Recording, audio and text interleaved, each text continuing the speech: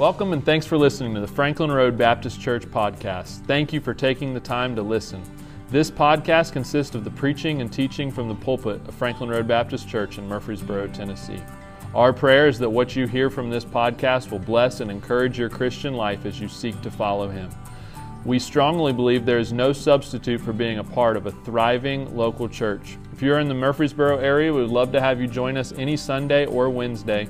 But if you are enjoying this preaching from somewhere else, we want to encourage you to find a Bible preaching church where you can grow and enjoy the fellowship of other Christians. If you're listening to this podcast and have never accepted Christ as your Savior, we would love nothing more than to help show you how you can have your eternity settled and begin your relationship with God. Feel free to visit us in person or online at frbc.com for more information. Now let's see what God has for us from His Word today. Let's take our Bibles tonight and turn to Psalm 36. Psalm 36. We finished our Acts series. I could have said Acts 29. There's only Acts 28, but we're living in Acts 29 right now because the book ends without an ending, I should say. And so we're still writing church history. We wrote some this morning, and I'm grateful and thankful for our church, and I hope that you are as well. I'm glad I'm a part of the Franklin Road Baptist Church, and God allows me to not just preach here, but serve here, and I trust that you feel the same way. We're just actually going to take a section of Scripture. I just felt led tonight to preach on the loving kindness of God, and we're living in a world that's waxing worse and worse, and we cannot lose sight of our loving God. And he was just singing about that a moment ago, and the friend we have in Jesus. Let's stand together, please. We'll read the entire psalm, just 12 short verses. Psalm 36, and David had penned this, and then he had delivered it to the chief musician. This is a psalm that was sung in worship about the loving kindness of God. Verse 1. The transgression of the wicked saith within my heart that there is no fear of God before his eyes. For he flattereth himself in his own eyes until his iniquity be found to be hateful. The words of his mouth are iniquity and deceit. He hath left off to be wise and to do good. He deviseth mischief upon his bed. He setteth himself in a way that is not good. He abhorreth not evil. Now he changes gears, talks about God. Thy mercy, O Lord, is in the heavens, and thy faithfulness reacheth unto the clouds. Thy righteousness is like the great mountains. Thy judgments are a great deep. O Lord, thou preservest man and beast. How excellent is thy loving kindness, O God. Therefore the children of men put their trust under the shadow of thy wings. They shall be abundantly satisfied with the fatness of thy house. Thou shalt make them drink of the waters of thy pleasures. For with thee is the fountain of life, and thy light shall we see light. O continue thy loving kindness unto them that know thee, and thy righteousness to the upright in heart. Let not the foot of pride come against me, and let not the hand of the wicked remove me. There are the workers of iniquity fallen.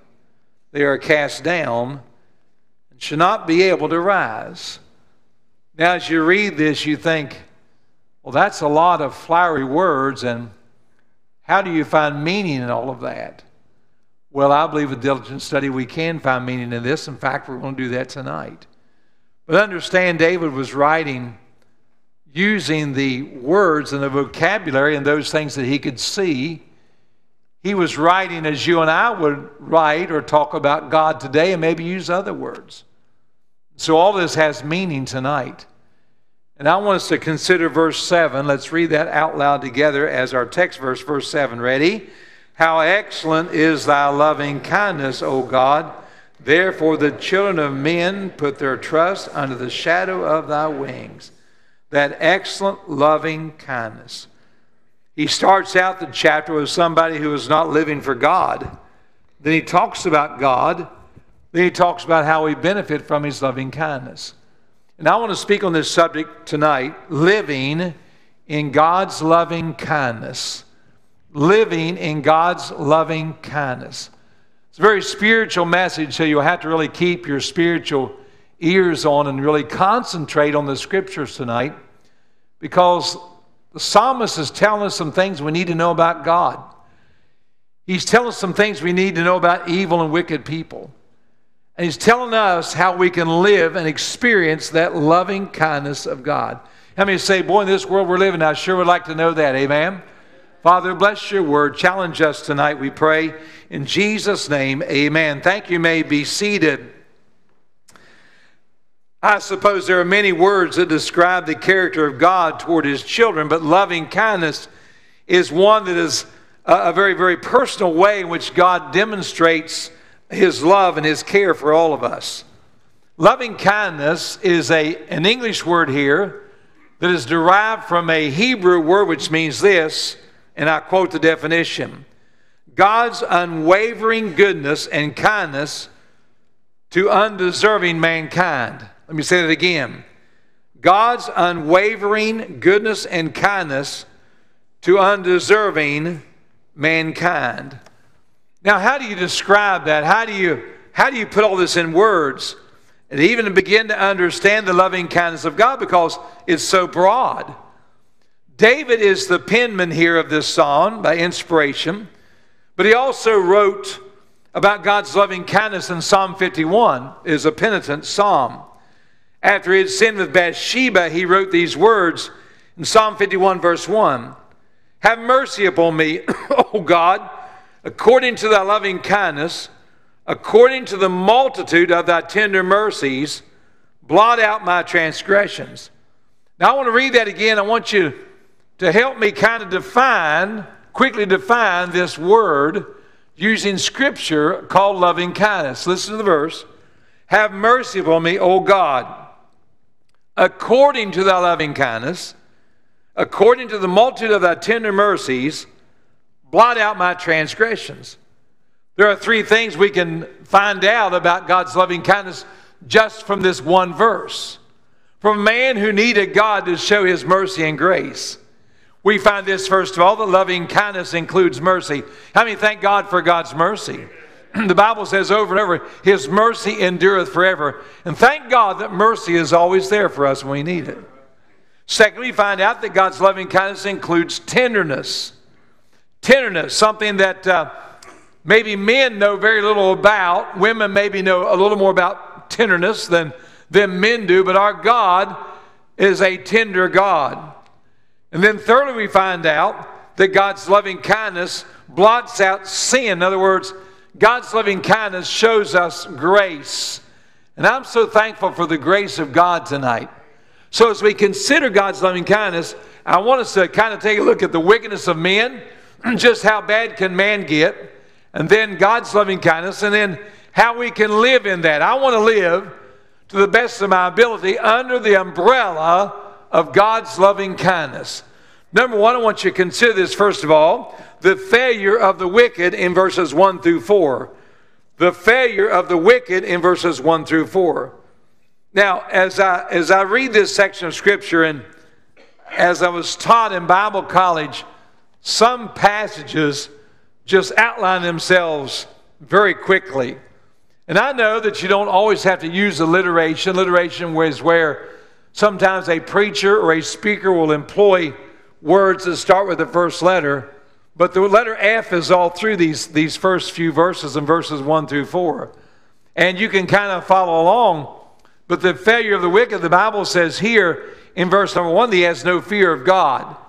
And the wicked world out there, and I can't comment on all these because I want to zip through it. But we're living in a world right now that has absolutely no fear of God. The Bible goes on to say that this person that fails in wickedness, he flattereth with his lips. And I don't have time to, this is a message in itself, how a person can flatter himself in his own eyes. But it's not real easy to scratch your back, let alone pat yourself on the back, but this person did. And actually there's a reference maybe you want to chase down later on in Deuteronomy 29:19 that tells about how Israel got itself to the place where the people said, we're going to walk away from God because God really won't care about that and I'll be just fine. And I want you to understand that that's a very dangerous place to get. Whenever you call yourself a child of God, but you can go your own way, make up your own rules, and pat yourself on the back and saying, I'm a pretty good feller. And so this person that's wicked flattereth himself in his own eyes. Thirdly, there's iniquity found out in him. And whenever you observe and discern this particular person, you'll find that the iniquity is found in him, and it's found to be that he is a hateful person at its root, his root. We find out also that his lips are fraudulent. Now, you got to, I threw this one in here, but verse 3 says, the words of his mouth are iniquity and deceit. In other words, he's a fraud. He can't speak the truth. Fifthly, he has left off from being good and wise. Verse 3, he hath left off to be wise and to do good. In other words, this was a person at one time that was a wise person. This was a person that was a pretty good person, but he's walked away from all of that. And then we see that he devises mischief in verse number 4 on his own bed. So in other words, he is a fraud at heart. You know, there's actually people that lay around at night and think up evil.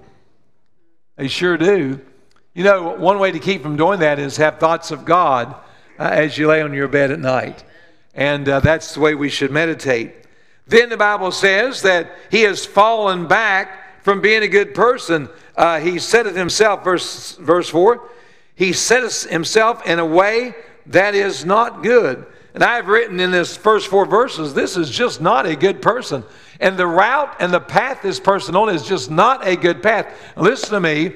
You know when you're on a good path with God, and you know when you're not on a good path with God, and this person was wayward. And I just want to challenge you tonight that if you're not on the right path with God, get back on track. Whatever it takes, get back on track with God. The failure of the wicked. He fails to abhor evil. In other words, the Bible says about Job that he eschewed evil. In other words, he avoided evil. That means he went out of his way to get around evil. Not this person. He doesn't abhor it. And I want to challenge you again tonight as your pastor. You ought to get yourself to the place where you cannot stand evil and evil ways. Because if you don't, it'll get its hooks in your jaws and it will drag you down. So this is how the wicked person has failed in his life. I want you to skip over at the last verse, verse 12, and we see this chapter closes out with his failure is destined. It says, there are the workers of iniquity fallen, they are cast down and shall not be able to rise. Here we find that he's classified, this wicked person is classified as a worker of iniquity. I don't want to be cast into that lot. The workers of iniquity are a group of people that are on this planet right now, that they sit around and dream up just how evil they can be. These are the gangs. These are the terrorists. These are the wicked people that steal from you at night and even in the day. This is the Antifa crowd. This is a crowd that cannot stand authority and they rebel against authority. Ladies and gentlemen, there's a classification given there that has a terrible destruction and demise. The Bible says in verse 12, they're fallen from their place of good standing. They're cast down from the blessing of God's favor. They shall not be able to rise to their place of society because nobody rises on their own. God puts them up. God takes them down. Ladies and gentlemen, if God's got you up where you need to be, stay on track and stay on fire for God. So we find the failure of the wicked. Okay, we got that out of the way. There's a lot we can say about that. But this is not the path that you want to get on. But number two, and this is the enjoyable part of the message for me. But we see number two, the faithfulness of the Father. In the middle of all of this wickedness, God is faithful in verses 5 through 7. And we're going to pull a lot out of these verses, and I will probably read most of it. But I want you to consider this, and I tell you what I want to do to keep from going back to it. I want us to read together this faithfulness of God. I want us to read verses 5, 6, and 7 together. Then I want to preach on it in just a moment, okay? Because I want to pull some things out about God that maybe you've never thought about. I'm going to talk about God's loving kindness here. Verse 5, let's ready? Thy mercy, O Lord, is in the heavens, and thy faithfulness reaches unto the clouds. Thy righteousness is like the great mountains. Thy judgments are a great deep. O Lord, thou preservest man and beast. How excellent is thy loving kindness, O God. Therefore the children of men put their trust under the shadow of thy wings. That little phrase, how excellent is thy kindness, O God, in my Bible, exclamation point. The writer is a human being that's getting the Spirit of God poured in him by inspiration. And he swells to a crescendo when he talks about the loving kindness of God. I want to see if I can do that justice tonight. I want to talk about his mercy in the heavens, his faithfulness reaches to the clouds, his righteousness to the great mountains, his judgments like a great deep. He preserves man and beast. His loving kindness is excellent. I want to talk about those 6 things, and I want you to just listen carefully as I work my way through it. I'm going to try not to stray because I don't want to be long tonight, but I want us to consider, first of all, his mercy, verse number 5, is in the heavens. What does that mean? Though sin is present in this world and in the heart of the wicked man and the backslider we just read, God's mercy is always there, just like the sky is always there. Sometimes covered by clouds, but it's always there. And it extends to the infinite space, all the way to the third heaven where abodes the mercy seat and the Son of God, the extender of all mercy. Spurgeon said about this section of Scripture, high above the smoke and din of this wicked, sinful world, the mercy of God calmly smiles in the soft blue skies. Ladies and gentlemen, if you ever wonder where the mercy of God is, just look up and see the broad expanse of a beautiful blue sky and know that God's mercy endureth forever. His faithfulness, secondly, reaches to the clouds. One must ask, from which side of the clouds does God's faithfulness reach? From above the clouds or from below the clouds? Well, from heaven's throne down to the clouds, or from earth's ground up to the clouds. How about both sides? How about this? The clouds are but a veil which limit man's view. In Bible times, there were no planes to take us to the high places in the sky. There were no rockets to launch us out into space. But in the Bible, the clouds represented affliction and sorrow. But God's faithfulness to man is proven on earth's side, on the clouds, as He provides for us the atmosphere to breathe air and the water to drink and food to sustain us and survive. But ladies and gentlemen, just as much as God is faithful on this side of the clouds, when you die and breathe your last breath here, just like Brother Kurt was singing, that last golden step, you'll find Him faithful on the other side. Heaven with all of its beauty and will be there for all of us, and you can never imagine how beautiful it is. Faithful. Thirdly, His righteousness to the great mountains. Well, what does that mean? Here we see God's righteousness as commandments that change not. We speak of righteousness, we speak of the thou shalt and the thou shalt nots. And here the writer says, they're like the great mountains. Just like the tornadoes and hurricanes never faze the mighty mountain, though the whole land may be stripped of its dwellings and foliage, the great mountains stand strong, lofty and firm and steady and sublime. And what he's saying this regarding God's faithful, righteous, that His word never changes. His promises never change. His doctrines never change. That's borne out in Scripture because God never changes. Malachi 3:6, for I am the Lord, I change not. Therefore ye sons of Jacob are not consumed. Numbers 23:19, God is not a man that He should lie, neither the Son of Man that He should repent. Hath He said, and He shall not do it? Hath He spoken, and shall He not make it good? James 1:17, every good gift, every perfect gift is from above, and cometh down from the Father of lights, with whom is no variables, nor shadow of turning. Lamentations 3:22 and 23, it is of the Lord's mercies that we're not consumed, because His compassions fail not. They're new every morning. Great is thy faithfulness.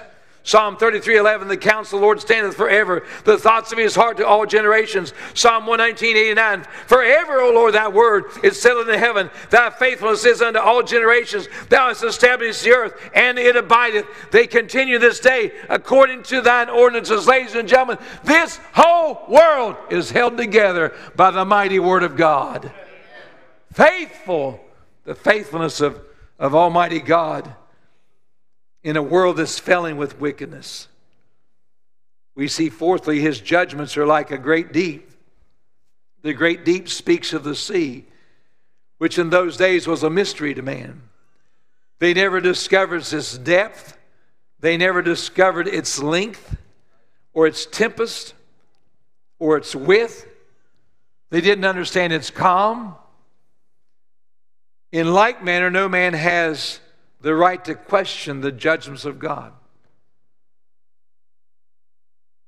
Just like we don't know about the great deep, and I know last time I checked, Jacques Cousteau is dead.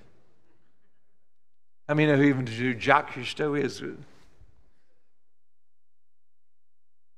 The great underwater explorer. And I know that we have scientists that think they know it all. I get all that. All of the science, I get all that. I'm not trying to be a smart aleck. I understand that there's some pretty smart people that can tell you all about it. But as I look at this globe, I look at all the water mass in the great deep, I'll tell you what Mike Norse thinks. I think they don't know. They've not been everywhere. Even the computer can't help us with that. His judgments are just like that. Who are we to say what is fair, what is not fair? Who are we to question the judgment of God that's like a great deep? May I say this about God? He may give us the answer to our human questions, and He may choose not to. But one thing is always true. He's faithful, and there is an answer. We may not know till we get to heaven. We'll understand it better by and by, as the old song goes. Number 5, yet He preserves, in all of this faithfulness, He still preserves man and beast. Why? Because He's full of grace, and because He's full of mercy, and because He said that we would be here till He's done with us. And then we're going to heaven someday. All this greatness, and yet man lives on. All the wickedness in the world today and the unfairness, and yet man lives on. All the cattle and all the fish and all the fowl and all the insects live on. All preserved by God and God alone. Can I just say this right here? There's no such thing as a self-made man. Because God preserves it all. Somebody said this just this past week to me, and it's nothing new. You probably heard it before, but it's a reminder. One way God made us to know that we're not God is sleep. Sooner or later, you've got to go to sleep and let Jesus take over. So believe it or not, you're not a self-made person. By the way, how can we trust Him and close our eyes at night and not trust Him through the day? I figured that one out. And then lastly, His loving kindness is excellent. I don't even know where to go with this. That seems like an understatement after what we just read. There we see the most excellent, precious, supreme attitude of our Almighty God, in my opinion, as a human being, and that is this. His loving kindness, God's unwavering goodness and kindness to undeserving mankind. Here we're not speaking necessarily of strictly mercy or judgment or righteousness, which in their own right are extremely important for our existence. But we're pulling out this individual attribute of God, which is called His loving kindness, that you and I have the privilege to live, to experience, to move about, and have our being inside of the loving kindness of God. How do we do that? I don't know how to tell you to do that except for one word. That would be this: be faithful to God. My last point, I call it this: the fountain of the faithful. The last part of verse number 7 down through verse number 11, we see some of the benefits of the loving kindness of God. Therefore, the children of men put their trust under the shadow of His wings. Again, we can see that we can put our faith in this shadow of His wings. They say there's a couple different ideas about the shadow of His wings. One is the wingspan of the eagle, the mother eagle, the female eagle that flies over and broods over its young eaglets, and others say it is the shadow of the wing of a hen that broods over its little chicklets. Regardless, I can tell you this, that is talking about the place that we can run to, the place that we can trust. Tender, just like the hen and the mother eagle has its tender, caring mercy for those young, God has the same for His children. Then it talks about the fatness of our house. Here it says in verse number 8, and shall be abundantly satisfied with the fatness of thy house. Thou shalt preserve them, and thou shalt make them drink of the river of thy pleasures. For with thee is the fountain of life. In thy light shall we see light. Oh, continue thy loving kindness unto them that know thee, and thy righteousness to the upright in heart. So the Bible tells us about how we can put our faith in the shadow of His wings, and how the fatness or the prosperity of our house shall be an abundant satisfaction. This is the faithful, that is. And the fountain is like a river of pleasure that brings that fresh water in due season into our life. And I would just say this: we understand that life is not full of pleasure, but every little bit of pleasure that God sends your way, you ought to rejoice in it and be thankful for it. And then in His face, the Bible says, verse 9, is the presence of light. I like this verse. It says, in thy light shall we see light. We've been talking a lot about light on Sunday mornings, but here's talking more about the countenance of God, His face. You ever heard the phrase, their face just lit up? And I will tell you that that's how we want God's face toward us. In His face is the presence of light, the light that we need to enlighten us and guide us, and whose sweet countenance of acceptance we can witness His pleasure with our lives and direction. And moms and dads especially have a way of showing pleasure to their children by their face. You can tell when dad or mom is not pleased with you just by their countenance. And kind of say God has a countenance as well. Now I want to ask you just a question right now tonight. Don't answer out loud. But is God smiling at what you're doing? What does the countenance of His face look like tonight, right now? He talks about our fellowship in the next verse, how it is sweet in His loving kindness, and we know Him and He knows us, and when our hearts are upright and genuinely righteous, that we can enjoy the full power of His loving kindness. A song we sing sometimes, everything's all right in my Father's house, in my Father's house. We just a little chorus we sing. And the idea behind that is everything's all right. Dad's happy. Our Heavenly Father's happy. We're on the right path. We're doing the right thing. What would it take to get you to that spot? What would it take to get you to the place where you're living in the loving kindness of God and you're not getting up to some weird agenda in the morning?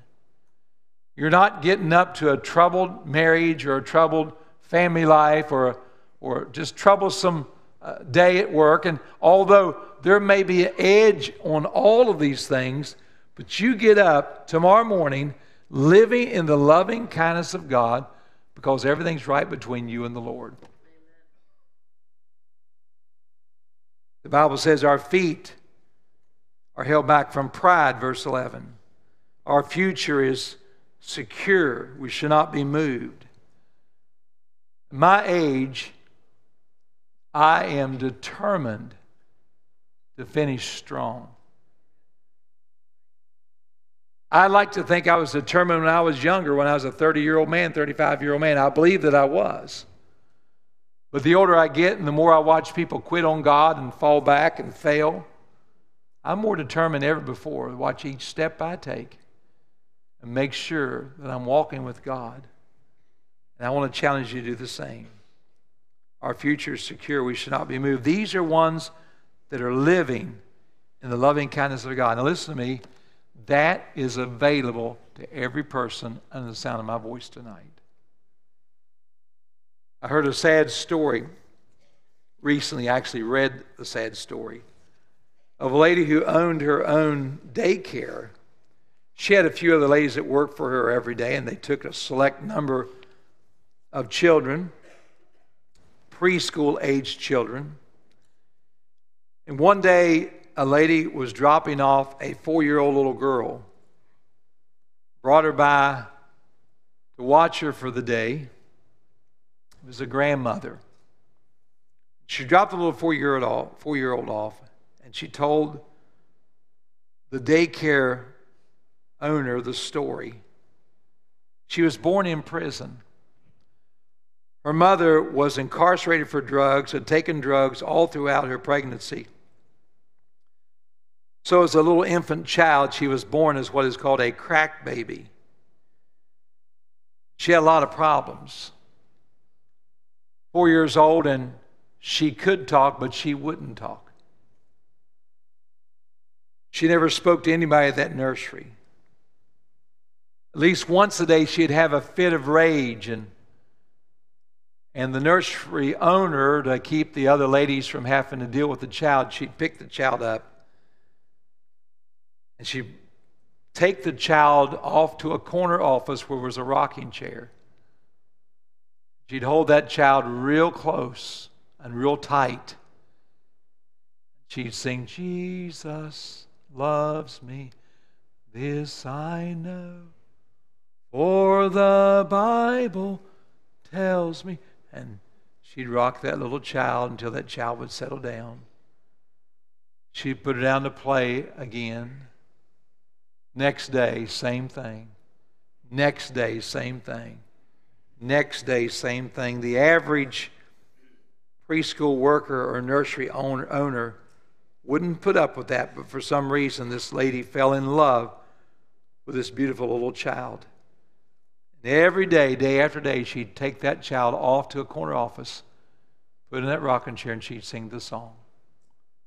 One day, the lady must have been busy or her mind had strayed. She just picked the child up. When she went in a fit of rage, she held her tight, she sat in the chair, and she rocked her.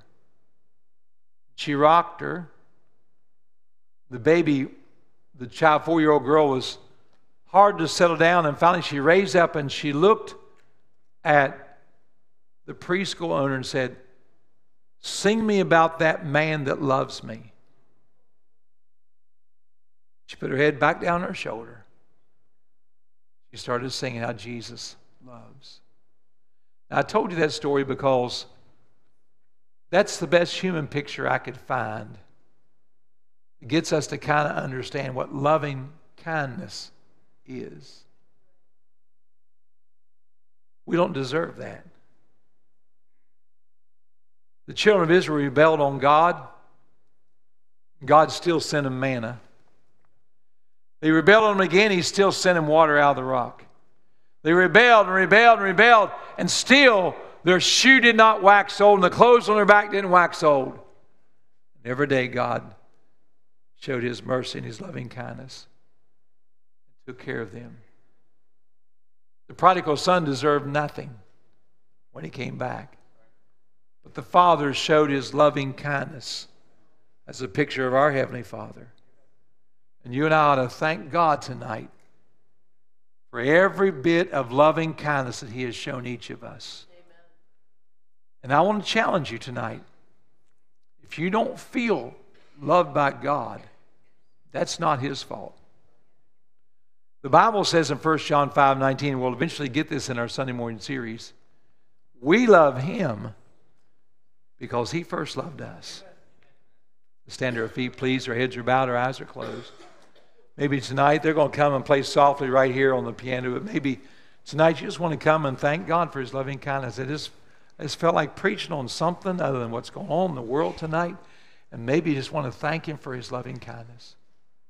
Thank you for what he's doing in your life. Maybe this evening you just want to say, I want to sense that. I want to live in that. I need that. This altar is open right now. They're coming. She's going to play softly as she plays. Would you just find yourself a place tonight? Maybe there in your seat. And tell God, thank you for your loving kindness. Thank you for your faithfulness. Thank you for taking care of us all these years. For my family, for my marriage, children, my grandchildren, my house, our food.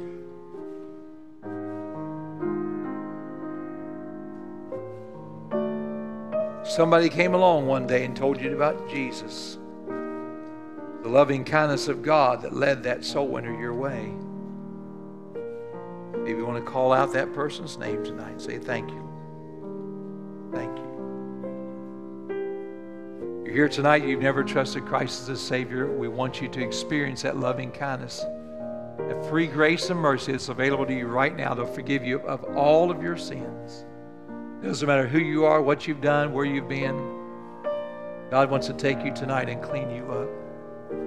Would you come? There'll be somebody standing here with a Bible in their hand. They'll take that Bible tonight and show you how you could be a born-again Christian tonight. Would you come? Would you come? If you've been saved, not been baptized, we'd like to help you with that. These men will walk you through every bit of it. If you'd like to join our church, we want you to come. Father, bless as we sing tonight. And consider the loving kindness of our Almighty God. We pray in Jesus' name.